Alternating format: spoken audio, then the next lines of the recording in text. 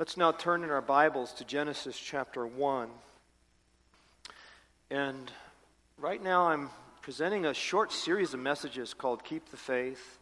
It's really presenting more foundations. And I intend for it to be a short series. We're probably done with it by the end of the year. But I just think it's important for us to know the basics of the Christian faith. And the foundations are found in Genesis. So we're going back to Genesis to develop a few of the foundational truths and to be sure that we have them down well. And we've got some rebar. You know what rebar is, children? Rebar is the steel that goes through the concrete in foundations, walls, and things like that. So when you lay foundations, you put rebar through the steel bars that go through the concrete of the foundations. Okay, so my intention is that we have this rebar shoved through the foundations of your thinking, of what we understand about the Word of God. So let's read from Genesis chapter 1. And this morning I'd like to go from 26 through 31. Genesis 1, verse 26. Let's stand together and hear the Word of God.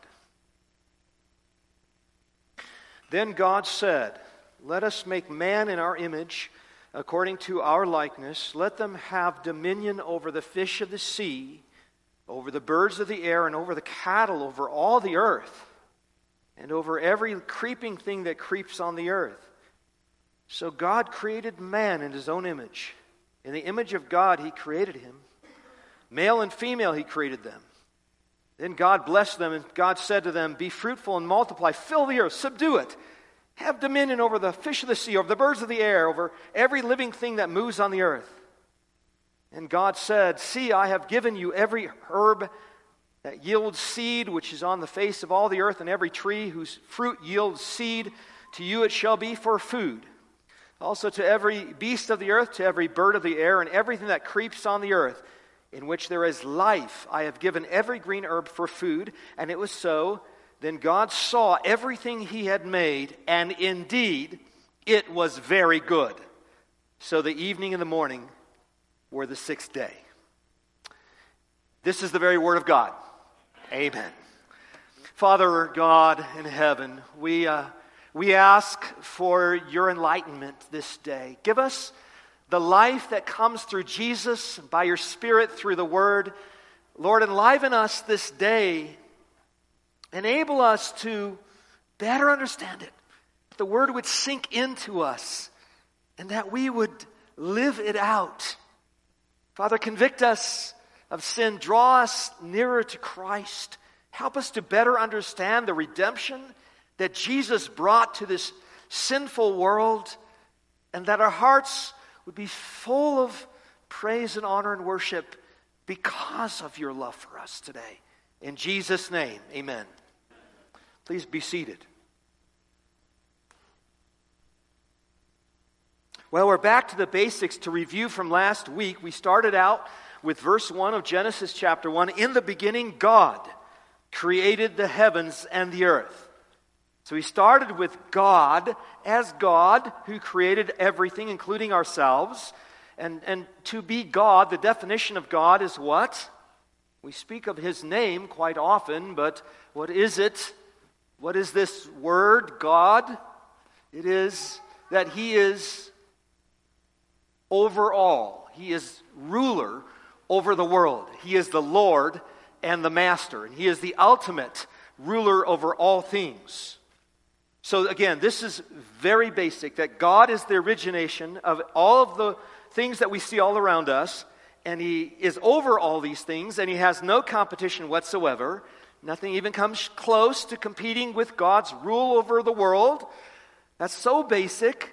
Know that the Lord, He is God. It is He that has made us and not we ourselves. As I say that, what are you thinking? Well, that's sort of basic. Not just sort of basic. That's real basic.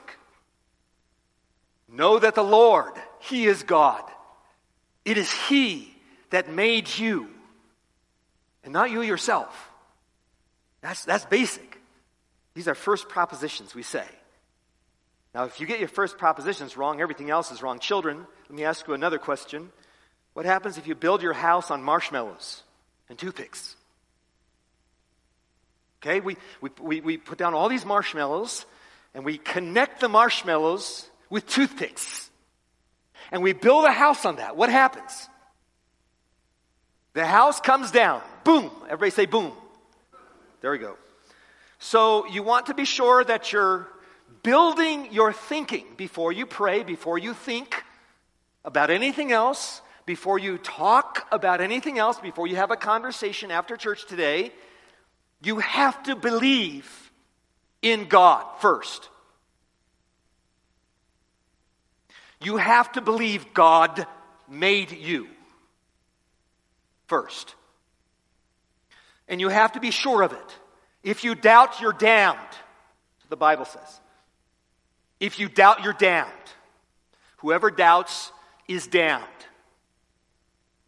So we can't doubt on the fundamental proposition. Can't have any, I wonder if God exists. I wonder if God made me. You cannot doubt at all. Before you pray, before you think, before you have a conversation, you have to believe this stuff first. First propositions. So be sure you know that God made you. That's first and foremost. Know that the Lord, He is God. He has made us and not we ourselves. So now, we move on today to the second discussion. That is the creation of man. God made all these things, but God also made us. God made us in His image. And so be sure you know that God made you. When you look at your hands, these hands, where did they come from? These hands are impressive. I worked as an engineer in automation, and it was impossible for an automation engineer to make something that could work, a robot that could work like this, that can move as smoothly and could consciously realize everything it was doing and move its hands in certain positions. Engineers have never made anything like that in the modern age. But God made our hands. Our hands did not come from monkey claws. These hands came from God Himself. Okay. So we read here in verse 26, the triune God, Father, Son, and Holy Spirit, they say, let us make man in our image according to our likeness. So man is what? Man is made in the image of God. And there are two versions of man made in the image of God. Look at verse 27. So God created man in His own image. In the image of God, He created him. Male and female, He created them. God made man in His image in two versions. Male and female. Both have equal value in the sight of God. This is very important to realize that we don't compete for ascendance in terms of honor within the context of the marriage or anywhere else. There is no debate as to whether the man is of more honor than the woman or the woman more honor than the man. They are of equal value, considered honorable in the eyes of God. The woman is created in the image of God. The man is created in the image of God. When we say the image of God, what we mean by that is that we are not God. This is quite different than other world religions. We do not become God, as the Mormons teach, but we are like God. That is, we have similarities to God. Sometimes we say that He has His Father's eyes. Have you ever heard that expression? He doesn't really have His Father's eyes. It's not as if His Father gouged out His eyes and put them into the head of His Son. We don't say anything like that, or we don't think that. Rather, we say that He looks like His Father in that His eyes have something of a resemblance to His Father. So that's what we mean when we say that He's the spitting image of His Father. It's like a copy, or not quite a copy. It's more so like a statue, is a representation of Alexander the Great. Or think of a seal that leaves an impression into some wax. The seal itself is not the same as the impression made upon the paper. So we understand the idea of image. There is a likeness. There is an impression of a seal that is not the thing itself. So how are we made in the image of God? Well, Colossians 3:10, Ephesians chapter 2 as well, speaks of how we are created in God's image, in knowledge, righteousness, and holiness. Animals cannot know like God knows, but we do. There is a substantial difference between how an animal reacts or perceives things or cogitates concerning what's going on around him and how humans do it. Humans are made in the image of God in knowledge, righteousness, and holiness. Animals have no sense of righteousness and holiness. They are never offended by the injustices of other dogs that stole a piece of meat. They're not offended in that way. Their main interest is to just be sure that they get their fair share, and even more of that. They just want to be sure that they're getting everything. It's not a justice issue. It's not a fairness issue. It's more that they just want food, and they will do everything they can to get it. So we want to be careful not to go beyond Scripture. I don't think it's appropriate to try to explain maleness and femaleness as if God has something of a male character or a female character about him. It's safer to say that both man and woman are created in knowledge, righteousness, and holiness, and both are created for dominion. Now, what do we mean by dominion? Now, the passage specifically calls man to dominion. One of the fundamental elements of God is that he rules, right? We've said that last week. That's what God is. That's the very definition of God. And so God created man and woman such that they are to rule. They have the capacity to rule. Now, in Christian society, when the kings were absent from the thrones in Europe, generally the queen was responsible to rule. They called it co-regency. It was interesting, just yesterday I was studying the life of an outstanding Christian king, probably one of the most outstanding Christians, King of Sweden, Gustavus Adolphus.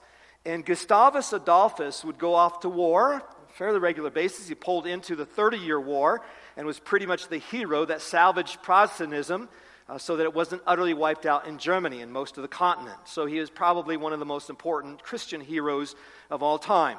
But when he went off to battle in the 30-year War, Gustavus Adolphus made an exception for his wife because sadly she had severe mental problems. Eventually had to be hospitalized.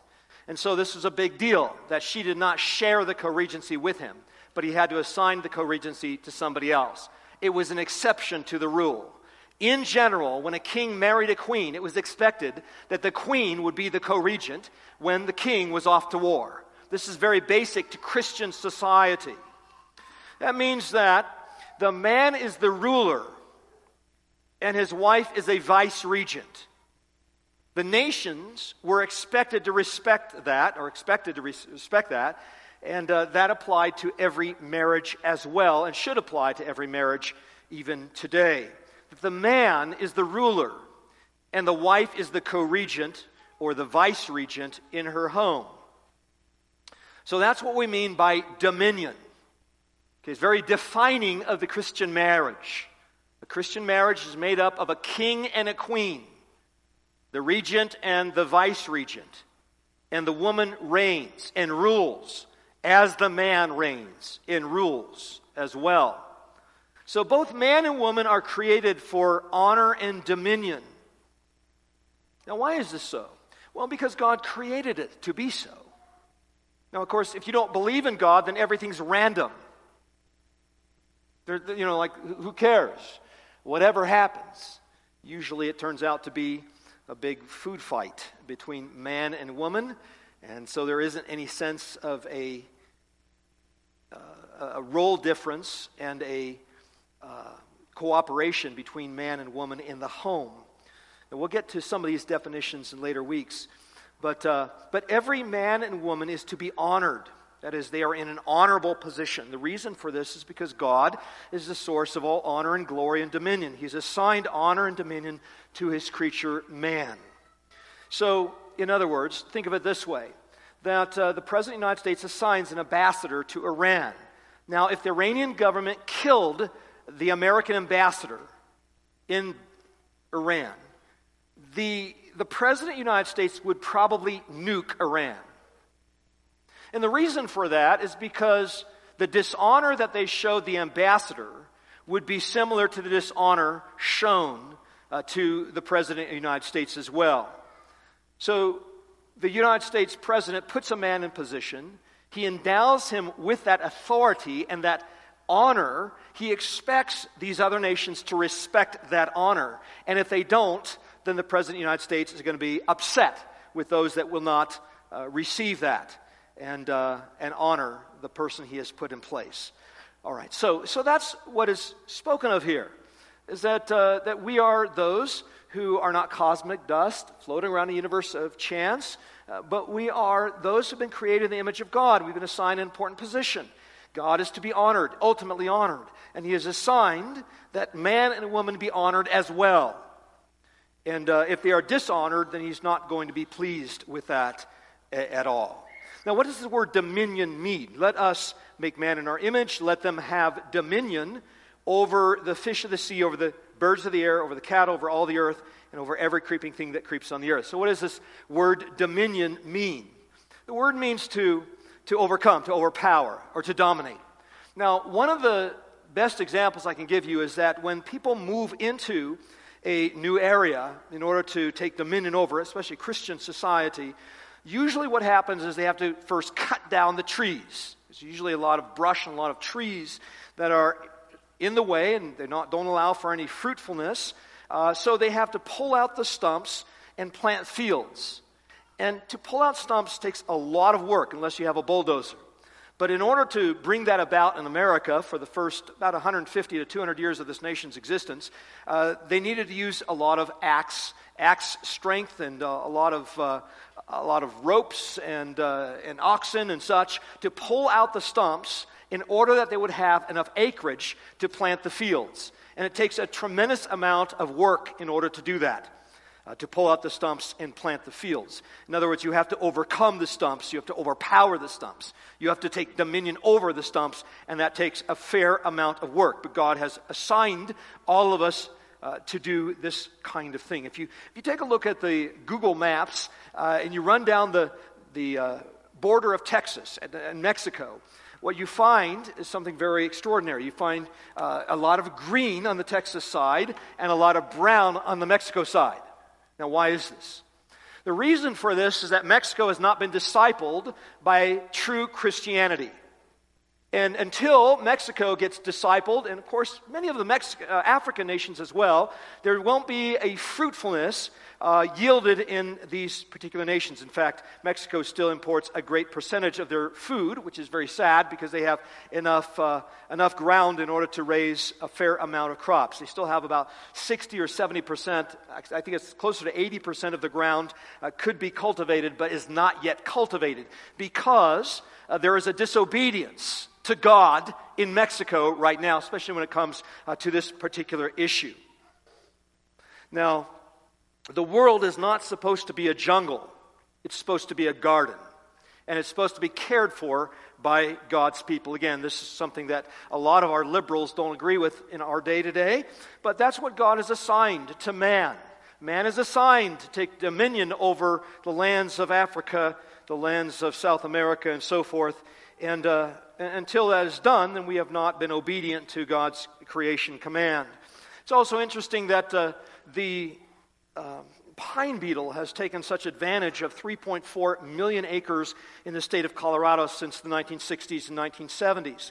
And the reason for this is that our governments don't submit themselves to God's law, especially in the area of the Eighth Commandment, that property is to be assigned to people, and they're to take good stewardship over that property. That's very essential, and it has to happen by means of private enterprise.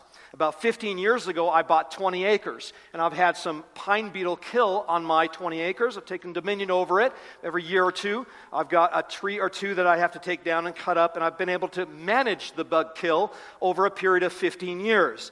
That's something that the state government has been incapable of doing in the state of Colorado. If the state of Colorado had taken 3.4 million acres and sold it off to 1,000 ranchers, those 1,000 ranchers working full-time, I only work part-time on my forest. If they worked full-time on their 1,000 acres, they could have kept it up and they would not have destroyed 3.4 million acres of Colorado's prime land. So, brothers and sisters, I'm saying that our governments today don't understand the dominion mandate.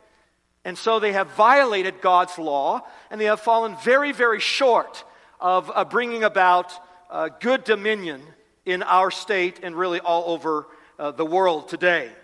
The Amazon really needs to be divided up, and there needs to be good dominion taken over the Amazon and everywhere else around the world today. But that will not happen until the discipleship of nations. And so that's why we need to get busy with the discipleship of nations in South America and everywhere else around the world. Also, here's one more application of this. We are not to allow animals to overcome human beings. Animals are not supposed to kill human beings. So if dogs want to push their teeth, or they tend to prove themselves to bite people, they should be put to death. Okay, dogs are not to kill people.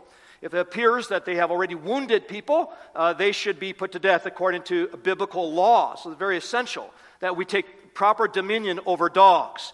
Dogs that kill or tend to kill should be put to death. And that's because dogs don't rule over us. We are supposed to rule over them. Okay, so these are just very, very basic biblical principles that come from the very first chapter of God's revelation to us. Also, as we speak of mosquitoes, the most dangerous animal on earth is the mosquito. It kills more people than any other animal on earth.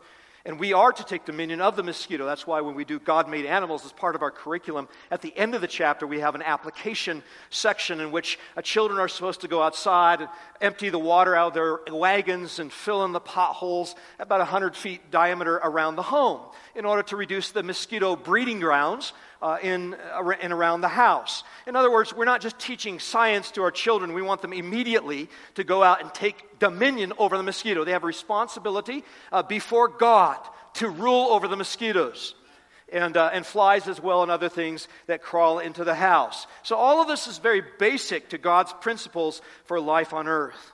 And we are called also to rule by God's law. God's law is the standard. So when science gives way to using little babies' stem cells and such to do their science research, we find that modern science has come to a lot of dead ends. And I would say that's happened since about 1940. One of the reasons we're not finding the cure to cancer, we're not going after the microbes as we should, I believe is because we're compromising on God's law in science. And until Christians get more involved in science, as they did for a period of about 400 to 500 years, I think we're going to continue to lose the science battle, and science will increasingly destroy us instead of providing good dominion work for man on earth. So we have been given responsibility to rule over the earth, the whole earth. Now keep in mind that man has not been held responsible to take dominion of the moon and asteroids. We're not responsible for this. Now I realize that modern humanist science has pretty much denied every aspect of God's word, and so we're going to find probably 1,000 different ways that Christians can get out there and correct some of the mistakes that have been made over the last 100 years during the post-Christian age. But we are still to get out there and rule the whole earth. One of the most important elements of ruling the world is to rule, first and foremost, ourselves.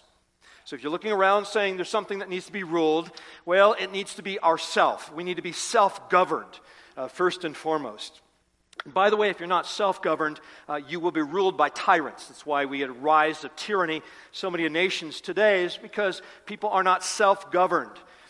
Rather, this self-government has been ruined by the fall of Adam into sin. So we're so given to our own sin and our lack of character that we can't get out of bed and take responsibility for our own families and take dominion over that area that God has given to us. God told Cain this shortly after the fall. You remember what he said as Cain was contemplating, or at least at that point, very angry with his brother, who had brought a proper sacrifice to God, God told Cain in Genesis chapter 4 that sin is crouching out the door. So sin is like a little tiger that's ready to pounce on you. Now, what did I just say we should do with tigers and lions that threaten mankind? What should we do to them? Well, we should remove them from that area, or we could just put them to death. And that's the sort of thing that people do when lions are somehow released from the zoo and they wind up in the middle of the city. They're removed from the city. They're removed from that area, or they're killed. Well, that's what we're to do with sin. We are to kill sin. But the only way to do that is by the redemption of Jesus. So the reason why there's so much sin and so much lack of dominion and lack of human responsibility to care about themselves and to take care of the sin in their own lives is because they're not redeemed. They haven't received the gospel of Jesus Christ. They don't realize that the only way they're overcoming sin is by the power of God, by faith in Jesus and relying upon the grace of God. But when men do not control themselves, as I said, what happens when they're given to drunkenness? What happens when you get a lot of people on marijuana and alcohol running around the state of Colorado? What happens when anarchy takes over? What happens when 60 or 70% of children are born outside of wedlock? What happens when basically all chaos breaks out in human society, as we've seen over the last 40 years? What happens? Well, the only way to restrain mankind is to increase the power of human governments. And so that's why God has put a safety net in place. He's got to put civil magistrates in place to take dominion over the sinful tendencies that tend to get out of control. So when man fell into sin, he gave way to this rebellion against God. So I wanted to spend some time identifying the areas in which man has rebelled against God. That is, when man fell into sin, he revolted against God. He had said no to everything that God put forward, especially beginning with these creation mandates. He attempts to reverse everything that God has put in place. He's revolted against God. He's rebelled against God. He shakes his fist in the face of God. And so he does that at every single level. Now I break this rebellion down into three categories. The first of which is what I call everybody rebellion. The second is the everyday rebellion. And the third is fundamental rebellion. So very, very quickly, let me run over these forms of rebellion against God that developed after man fell into sin in the garden. The first thing is the everybody rebellion. What is this everybody rebellion? Well, this is the rebellion against God by twisting the image of God within himself. It's the distortion of the image of God. Now, I don't believe... The Reformed Church does not believe that man completely lost the image of God within his own nature. That there is still something retained about the image of God within himself. So that's very essential. You need to understand that liberals, evil people, wicked people, Adolf Hitler, others, still retain something of the image of God within themselves. But the problem is that man by nature has distorted that image. He has seriously mangled it. See, unbelievers still have something of the image of God in terms of knowledge within themselves. They still know, but they've twisted that form of knowledge. They refuse to acknowledge that the beginning of knowledge is the fear of God. And so therefore they've completely obliterated the foundation of all true knowledge. And yet they still try to know things. You ever notice they have universities? They tend to have educational establishments. In fact, they take education very seriously. In some respects, they might even take education more seriously than Christians do. In fact, sometimes they call out the messianic state of education, assuming that education is so important, we need the state to fund it, and the state will save us by way of the public schools. In fact, that's been very strong in America for about 150 years. The idea that education is the salvation means that fallen man has taken knowledge as a very, very essential part of his existence.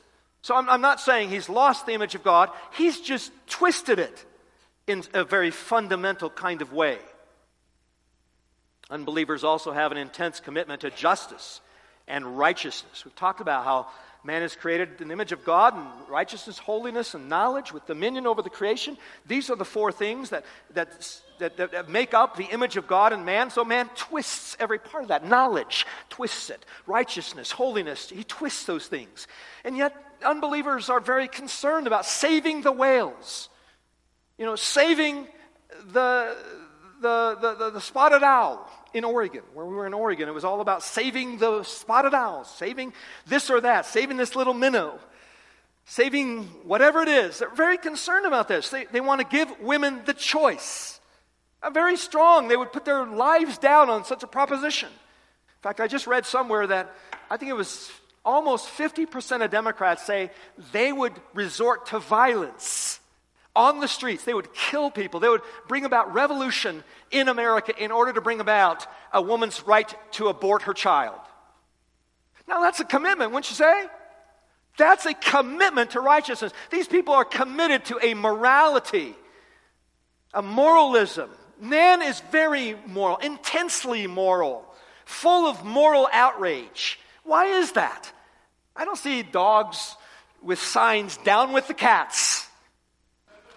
Destroy all cats. Now, they apparently like to chew on cats, but I don't see that they see it to be a very high moral stance to obliterate cats from off the earth. Why is that? Because animals are not created in the image of God with this very strong sense of morality within them.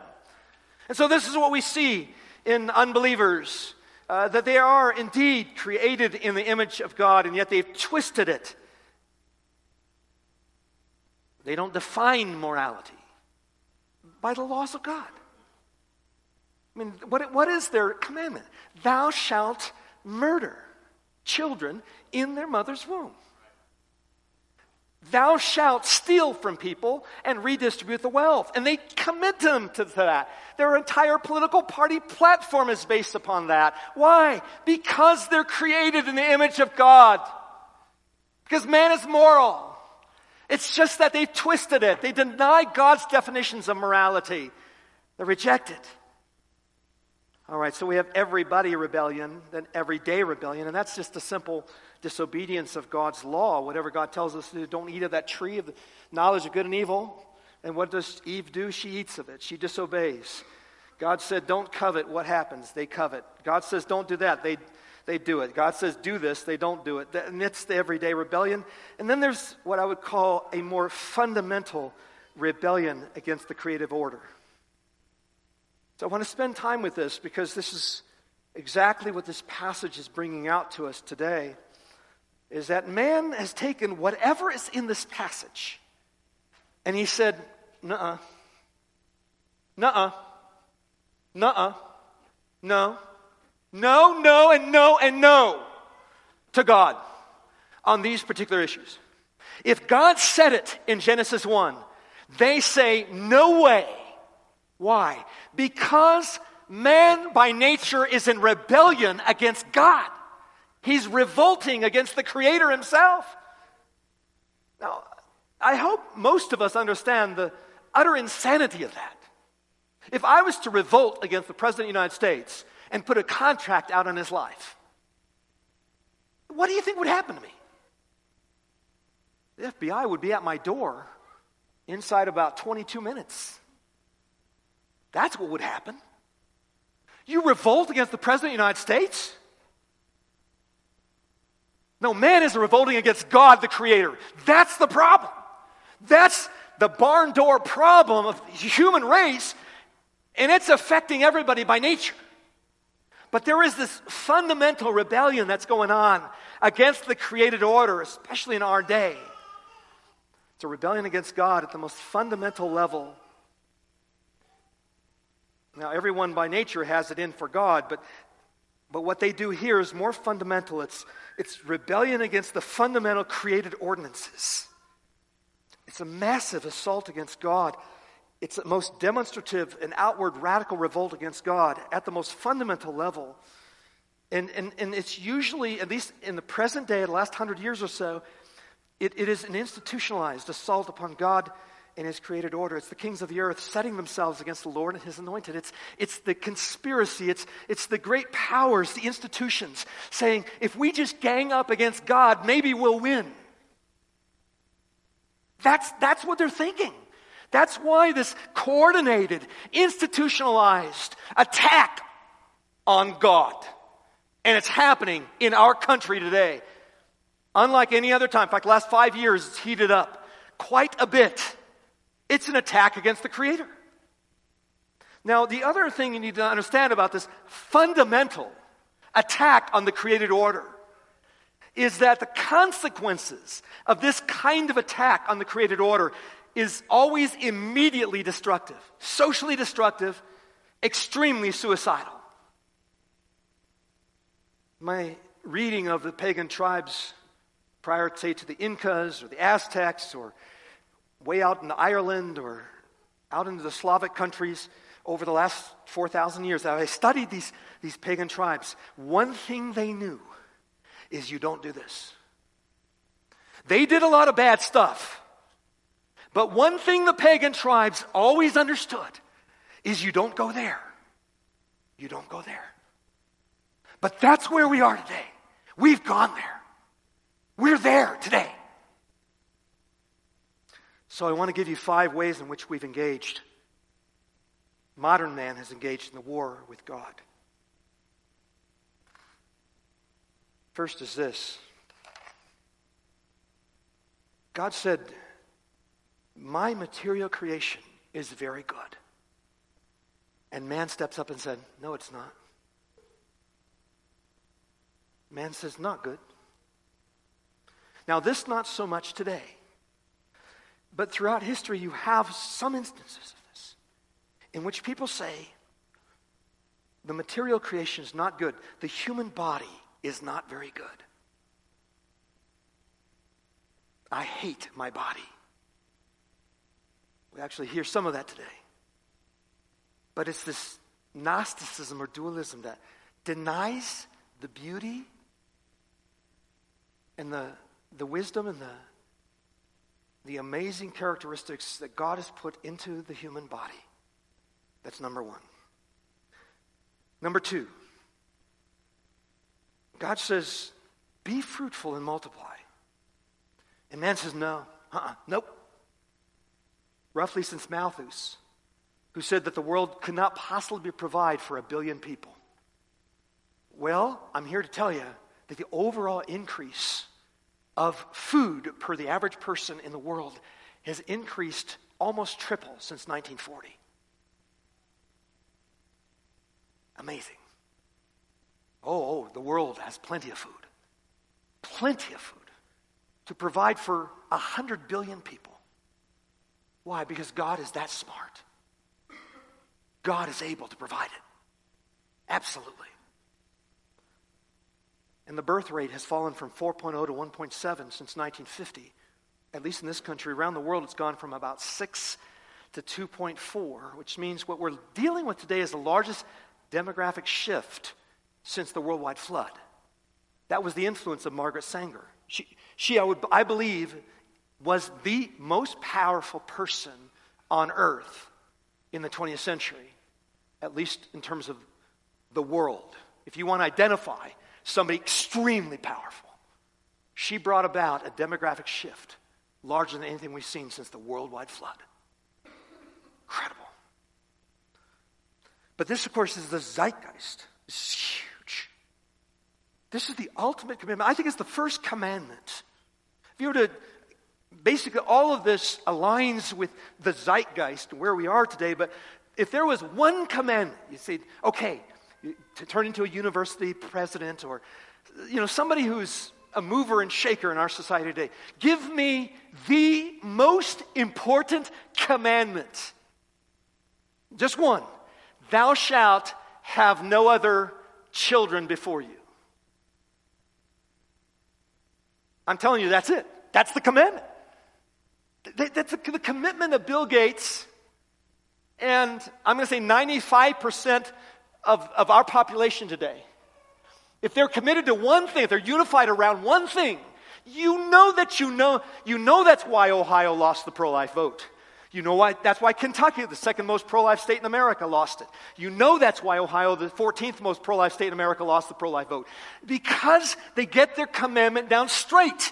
This is the commandment of the modern zeitgeist. You shall have no other children before you. That's it. That's the commandment. Somebody in our church said, she went to a church somewhere, I don't remember who said this, but she said, if your church ain't crying, it's dying. Does that sound good? Now, initially when my wife told me that, I thought, crying, that's good. Like, blessed are those who mourn. So I think a little mourning over our sins is a good thing. That's what I was thinking. And then then she said, no. If the babies aren't crying, it's dying. And so much of this ideology has crept into the churches. And I don't know how many, but I would guess the majority of evangelical churches in America believe this commandment. And they live it out with the abortifacients and other things. This is so much part of the zeitgeist. I don't think anybody would argue with me on that point. That this is the fundamental commandment. Thou shalt have no other children. But what does God's word tell us? Be fruitful and multiply. Number 3. In the image of God, created he them. Male and female, created he them. And the world says, nope, that's not the way we're going to do it. The world opposes it. The world revolts against it. Massive rebellion on this point, absolutely. Especially over the last 6 years. Rejecting God's created order of gender roles and gender. Now remember, gender role confusion yields gender confusion. Feminism and transgenderism are sisters. If you're confused on gender roles, you're going to wind up in the gender blender and confused on gender. Gender role confusion yields gender confusion. Okay? It's obvious. Feminism will go to transgenderism. It's always surprising to me as I studied the first wave of feminism in the 1800s. I was really surprised by this. I just identified this recently over the last 6 months. Louisa May Alcott, a somewhat mild feminist. But in the first wave of feminism, what you find is Louisa May Alcott writing in her journal, I long to be a man. She described herself as, quote, a gentleman at large and a man of all work in her 1859 letter to her close friend Alfie. Toward the end of her life, she told a literary critic, I am more than half persuaded I am some freak of nature, a man's soul put into a woman's body. The beginning of transgenderism is in the 1800s. I think you need to understand that. It takes a long time to make it to where we are today, transgendering bathrooms for 7-year-olds. You just got to understand, it takes momentum. It takes 150 years. And so there is a fair amount of transgenderism in the feminist ideologies of the 1800s. You've got to gain the momentum. You can't just do this in 10 years. And so the zeitgeist has brought this thing in over the last 100 years. And just last summer, of course, the U.S. passport applications added gender X as an option. But that doesn't happen in the 1800s. It takes the 1800s to get to 2022 in which the passport, the institutions of the world are aligned. They're joining forces. They're saying, let us set ourselves against God, against the Lord and His anointed. Let's get a conspiracy going. Let's be sure that all the major institutions of the Western world are set against God. Let's war against the Creator Himself. That's where we are today. So this is an all-out assault on the creation order. Men want to look like women. Women want to look like men. There are actually two forms of this. The first is the rejection of gender in the form of just switching gender. Males turning to females, females turning to males. And the second is just coming up with your own gender. So there's that other thing now. I think there's 60, 70 genders. I suppose there could be thousands. I don't know. But again, this is an assault against God's created order. God has equipped men to look like men. And that was intentional. He gave them facial hair. He gave them sideburns. It should be really, really, really obvious. Like nature itself informs us of this. We don't actually have to look up 1 Corinthians 11 to figure this out. That's what Paul is saying in 1 Corinthians 11. You don't have to look up 1 Corinthians 11 to figure this out. This is so obvious to every pagan tribe on earth. It doesn't take a genius to figure this out. It's why God gave men facial hair and sideburns. God also intends clothing to be gender specific as well. And the world has been chipping away at that. Deuteronomy 22 and verse 5, the woman shall not wear that which pertains unto a man. Literally, the woman should not wear a soldier's garb. That's the way that's rendered in the Hebrew. The woman should not wear a soldier's garb. Ties into women involved in combat as well. Neither shall a man put on a woman's garment, it says. For all that do so are abomination to the Lord your God. Now, Paul also brings this out in the New Testament. Let me read it. 1 Corinthians 11:13. Judge among yourselves, is it proper for a woman to pray to God with her head uncovered? Does not even nature itself teach you that if a man has long hair, it's a dishonor to him? But if a woman has long hair, it's a glory to her. For her hair is given to her for a covering. Every translation, by the way, renders this long hair. Long hair is a glory and a covering for a woman. Now, why is it that women want to cut up their hair to the point where there's hardly any hair left?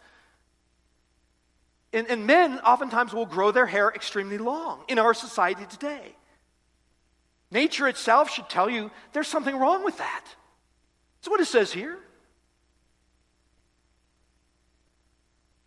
Paul also refers to this same word, physis. It's the word for nature. 1 Corinthians 11 is brought out again in Romans 1. It's crimes against nature, sins against nature. Men having long hair. But what about Romans 1:26? For this reason, God gave them up to vile passions, for even their women exchanged the natural use, there's that word again, for what is against nature. Likewise also the men, leaving the natural use of the woman, burned in their lust for one another.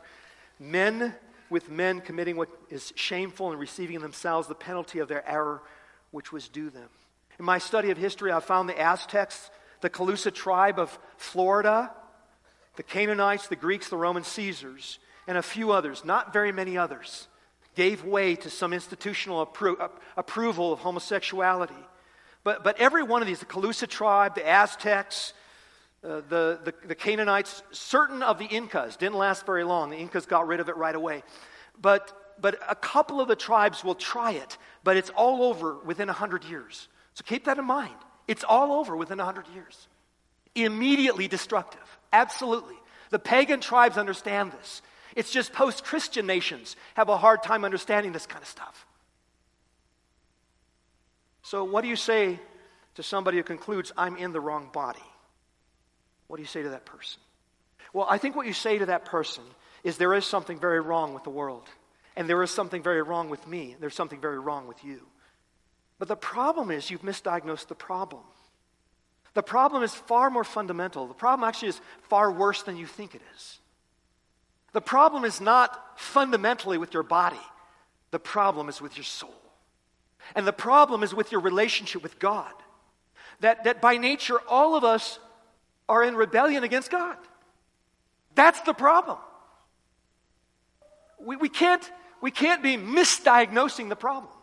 We diagnose the problem by the way the Word of God diagnoses it. We don't self-diagnose. We try to self-diagnose our little diseases from time to time on WebMD or whatever it is. That's a risk. I hear that's a risk. I've tried it. I've missed 2 or 3 times.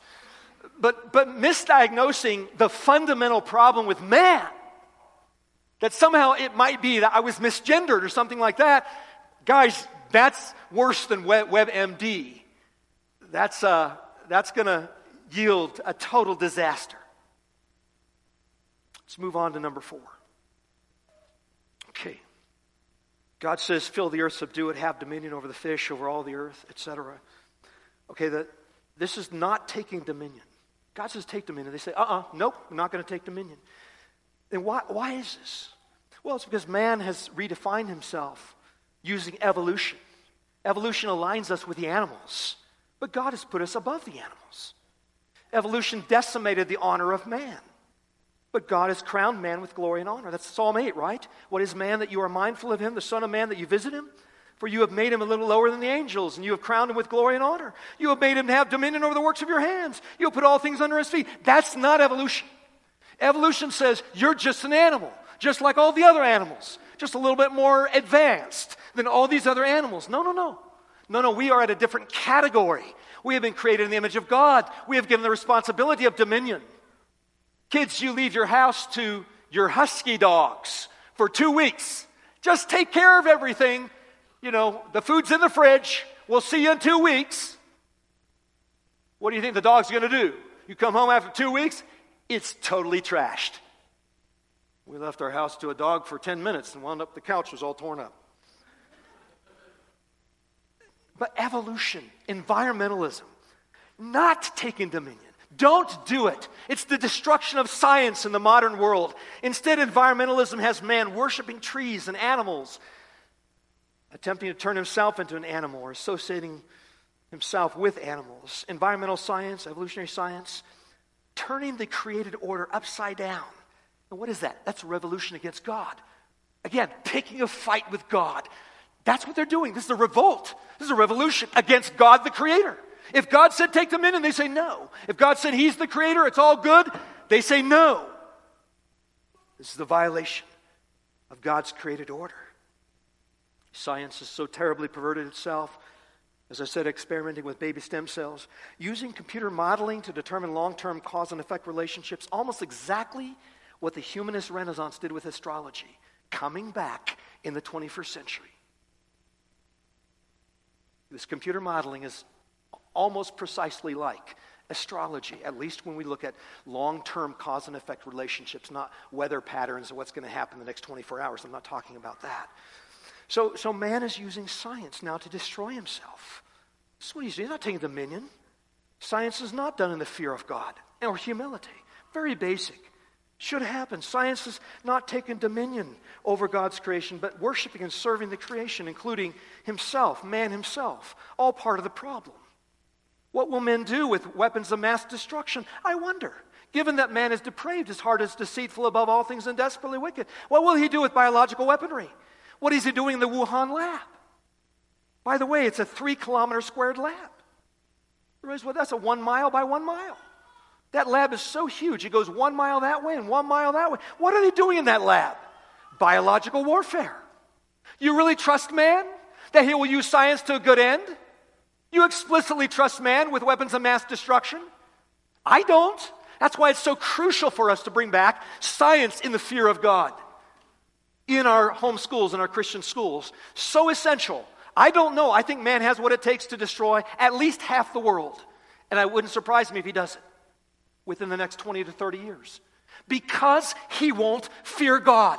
Because he won't submit himself to God's created order. We are in some of the most dangerous times ever in all of human history. Why? Because scientists are not fearing God in those laboratories.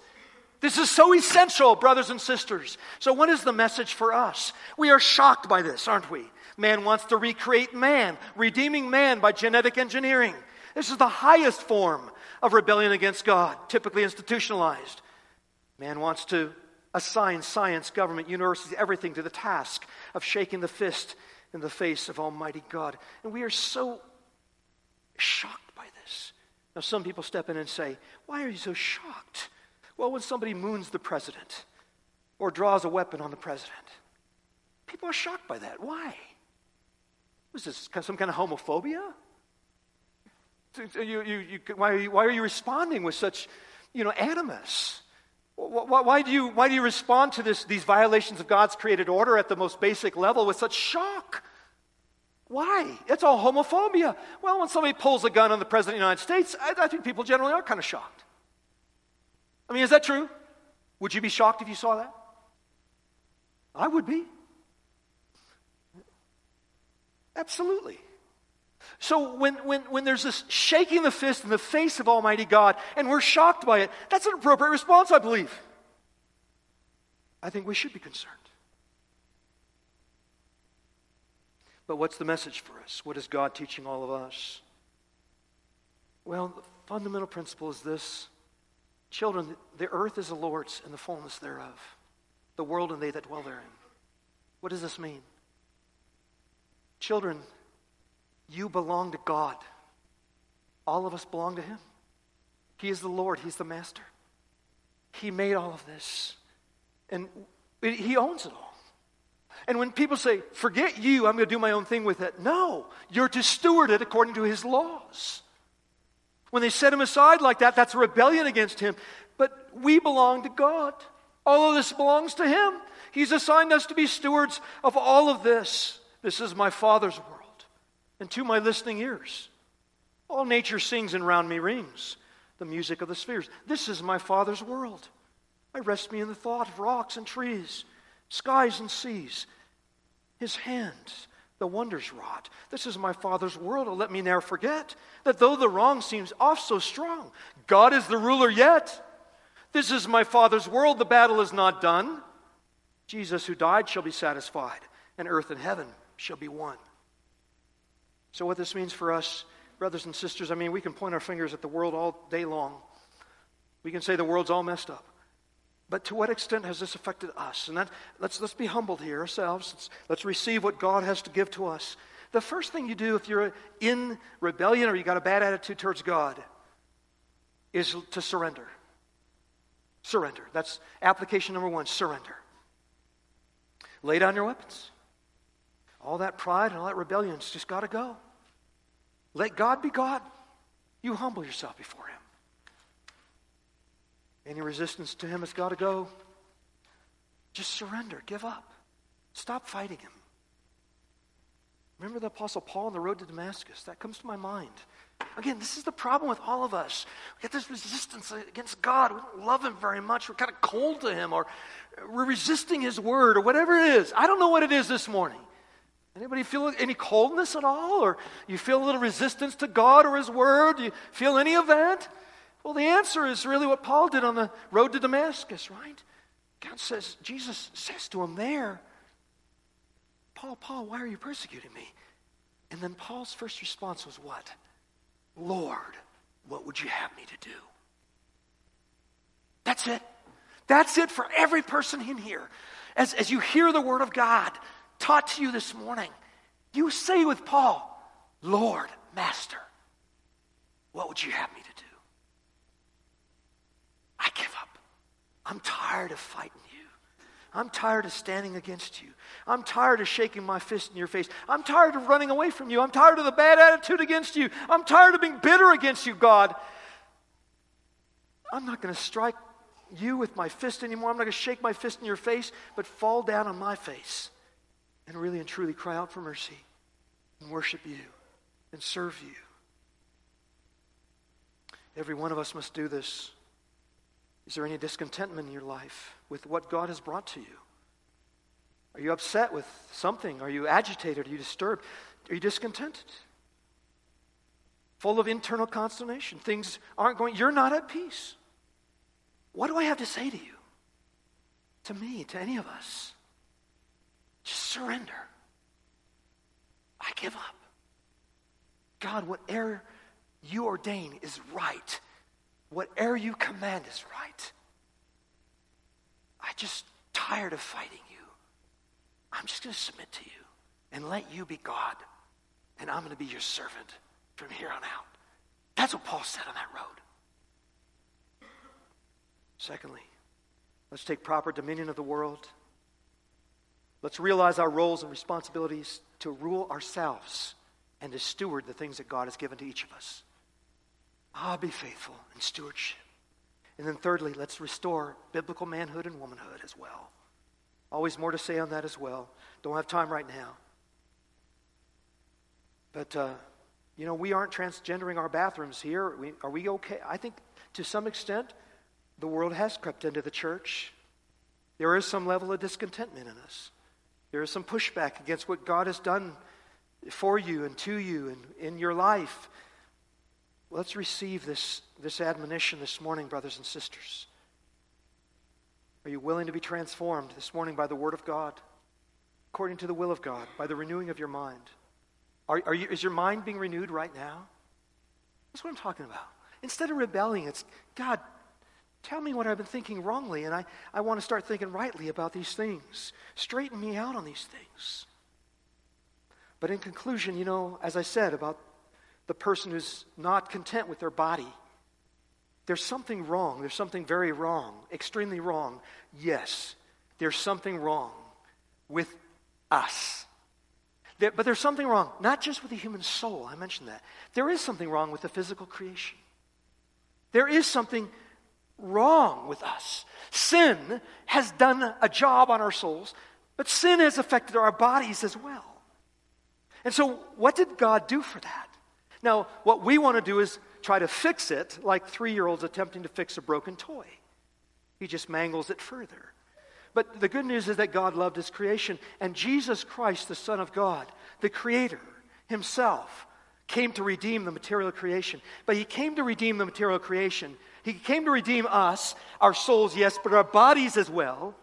He came to give us everlasting life. He came to redeem our bodies so that we'll live forever and ever. He came to fix the problem of death for us. But how did He do it?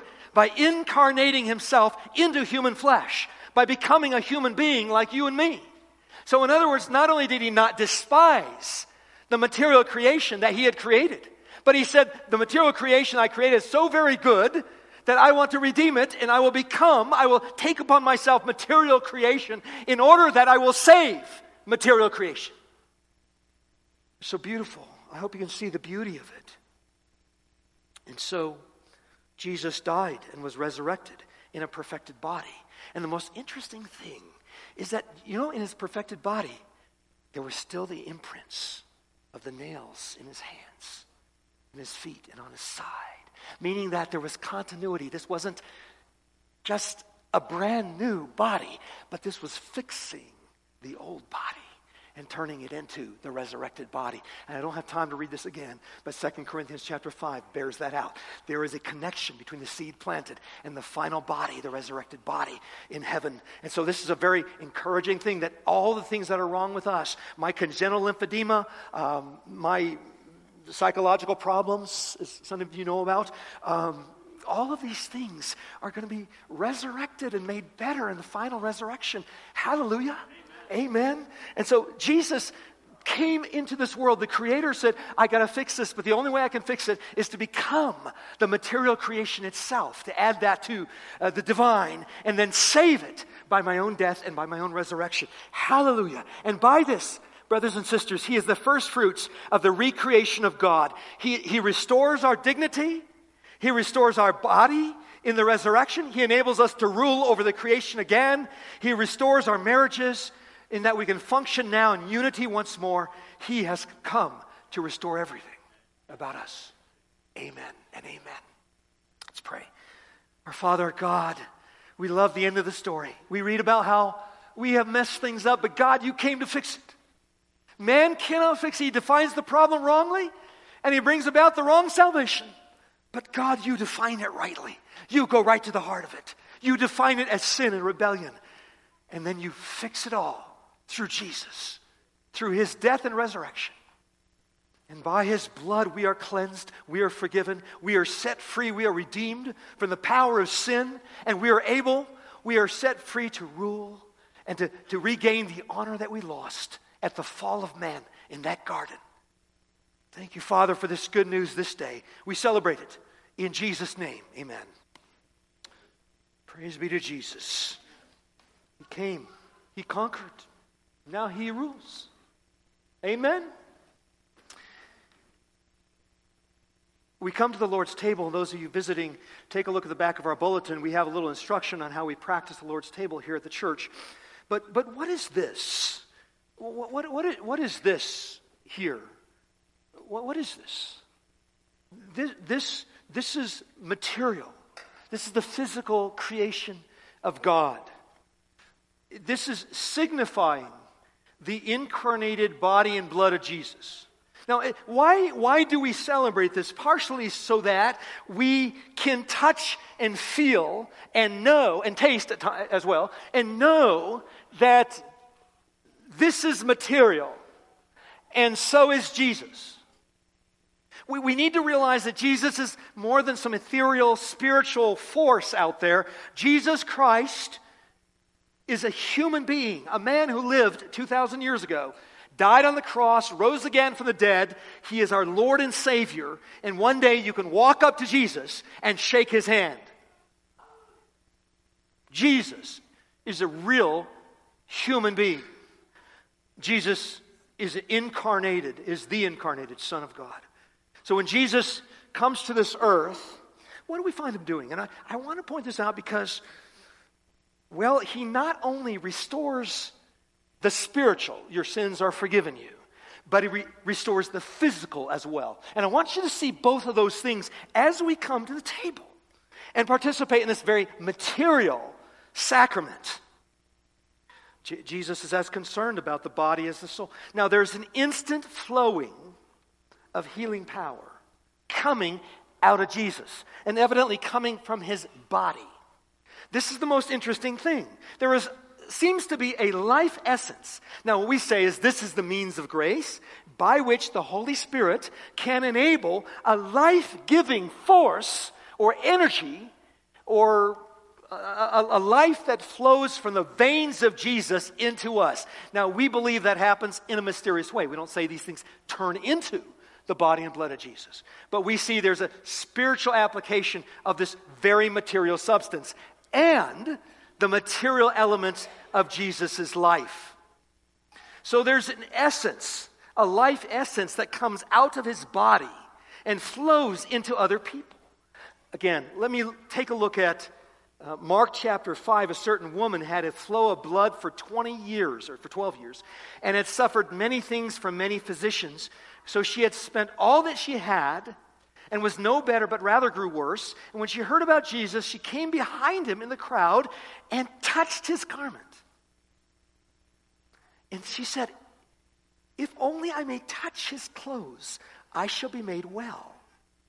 Immediately, here we read, the fountain of her blood was dried up. She felt in her body that she was healed of the affliction. And Jesus, immediately knowing in himself that power had gone out of him, turned around in the crowd and said, "Who touched my clothes?"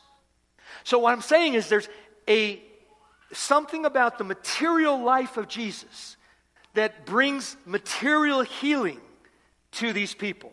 The power flows from Jesus to these people who need the physical healing. That's what we're seeing in these particular miracles. Later on in the chapter, the daughter of Jairus, she had just died, and he took the child by the hand. He said to her, "Talitha Kumi," which is translated, "Little girl, I say to you, arise." And immediately the girl arose and walked. Now, I want to point out that he took her hand. To me, this is significant. We find Jesus touching people and healing them throughout his ministry. Also, Luke chapter 7. Now, it happened the day after that Jesus was into a city called Nain, and many of his disciples went with him and a large crowd. And when he came near the gate of the city, behold, a dead man was being carried out, the only son of his mother, who was a widow. And a large crowd from the city was with her. And when the Lord saw her, he had compassion on her and said to her, "Do not weep." And then he came and touched the open coffin, and those who carried him stood still. And he said, "Young man, I say to you, arise." And so he who was dead sat up and began to speak. Now, what I'm saying is that Jesus has a power that flows out of him to not only heal us in terms of our sins, but he heals the diseases of these people as well in this period that is obviously before the resurrection. So the Word of God gives us that by his stripes we are healed. By his blood, that is his physical, material blood flowing out of his body, we receive a cleansing and a healing for our souls today. We receive his resurrection life as well to our bodies at the very end. So the cleansing of our souls and the cleansing of our bodies come by the life of Jesus, by his resurrection life. Now, as we come to the table, I want you to focus on the healing of Jesus. Our souls need healing. Our bodies need healing. Oftentimes, he's waiting on the healing of our bodies to the final resurrection. We receive that. But even in this life, we receive healing from Jesus. Listen to Psalm 147. He heals the broken hearts and binds up their wounds. Psalm 107 as well. One of the vignettes from this psalm brings this out. Fools they were because of their transgressions, and because of their iniquities, they were so afflicted.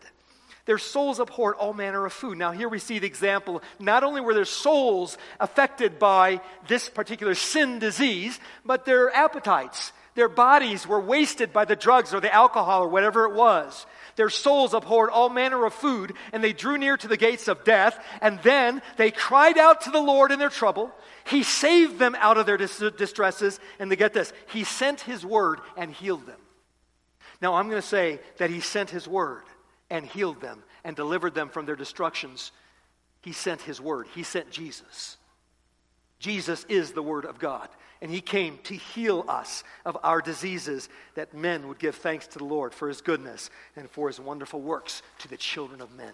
And may that be our experience, that we have experienced the healing of Jesus in our spiritual frame, perhaps something of our emotional frame, even our physical life. We've experienced the healing of Jesus in this life and look forward to complete healing at the resurrection as well. So as you take the cup, let's think upon the healing power of the blood of Jesus as it affects all of us as we, by faith, participate in this sacrament. Let's pray. Our Father in heaven, we thank You for the healing blood of Jesus. It's the real physical, material blood that was shed on the cross. We don't have all this figured out, but Father, we know there is healing essence. There is healing power that comes to the blood of Jesus. And we, by faith, lift our hands to the air and say, God, give us this grace. Give us more of His life. As we come to this table, by faith, we look to You for the life-flowing essence of Jesus in His physical, material life that He put on that cross for us. Thank You, Father, for this. We receive this sacrament with this prayer in mind. Thank You, Father, for Your blessing. Thank You for the blessing of Jesus. Thank You for His life. In Jesus' name, amen.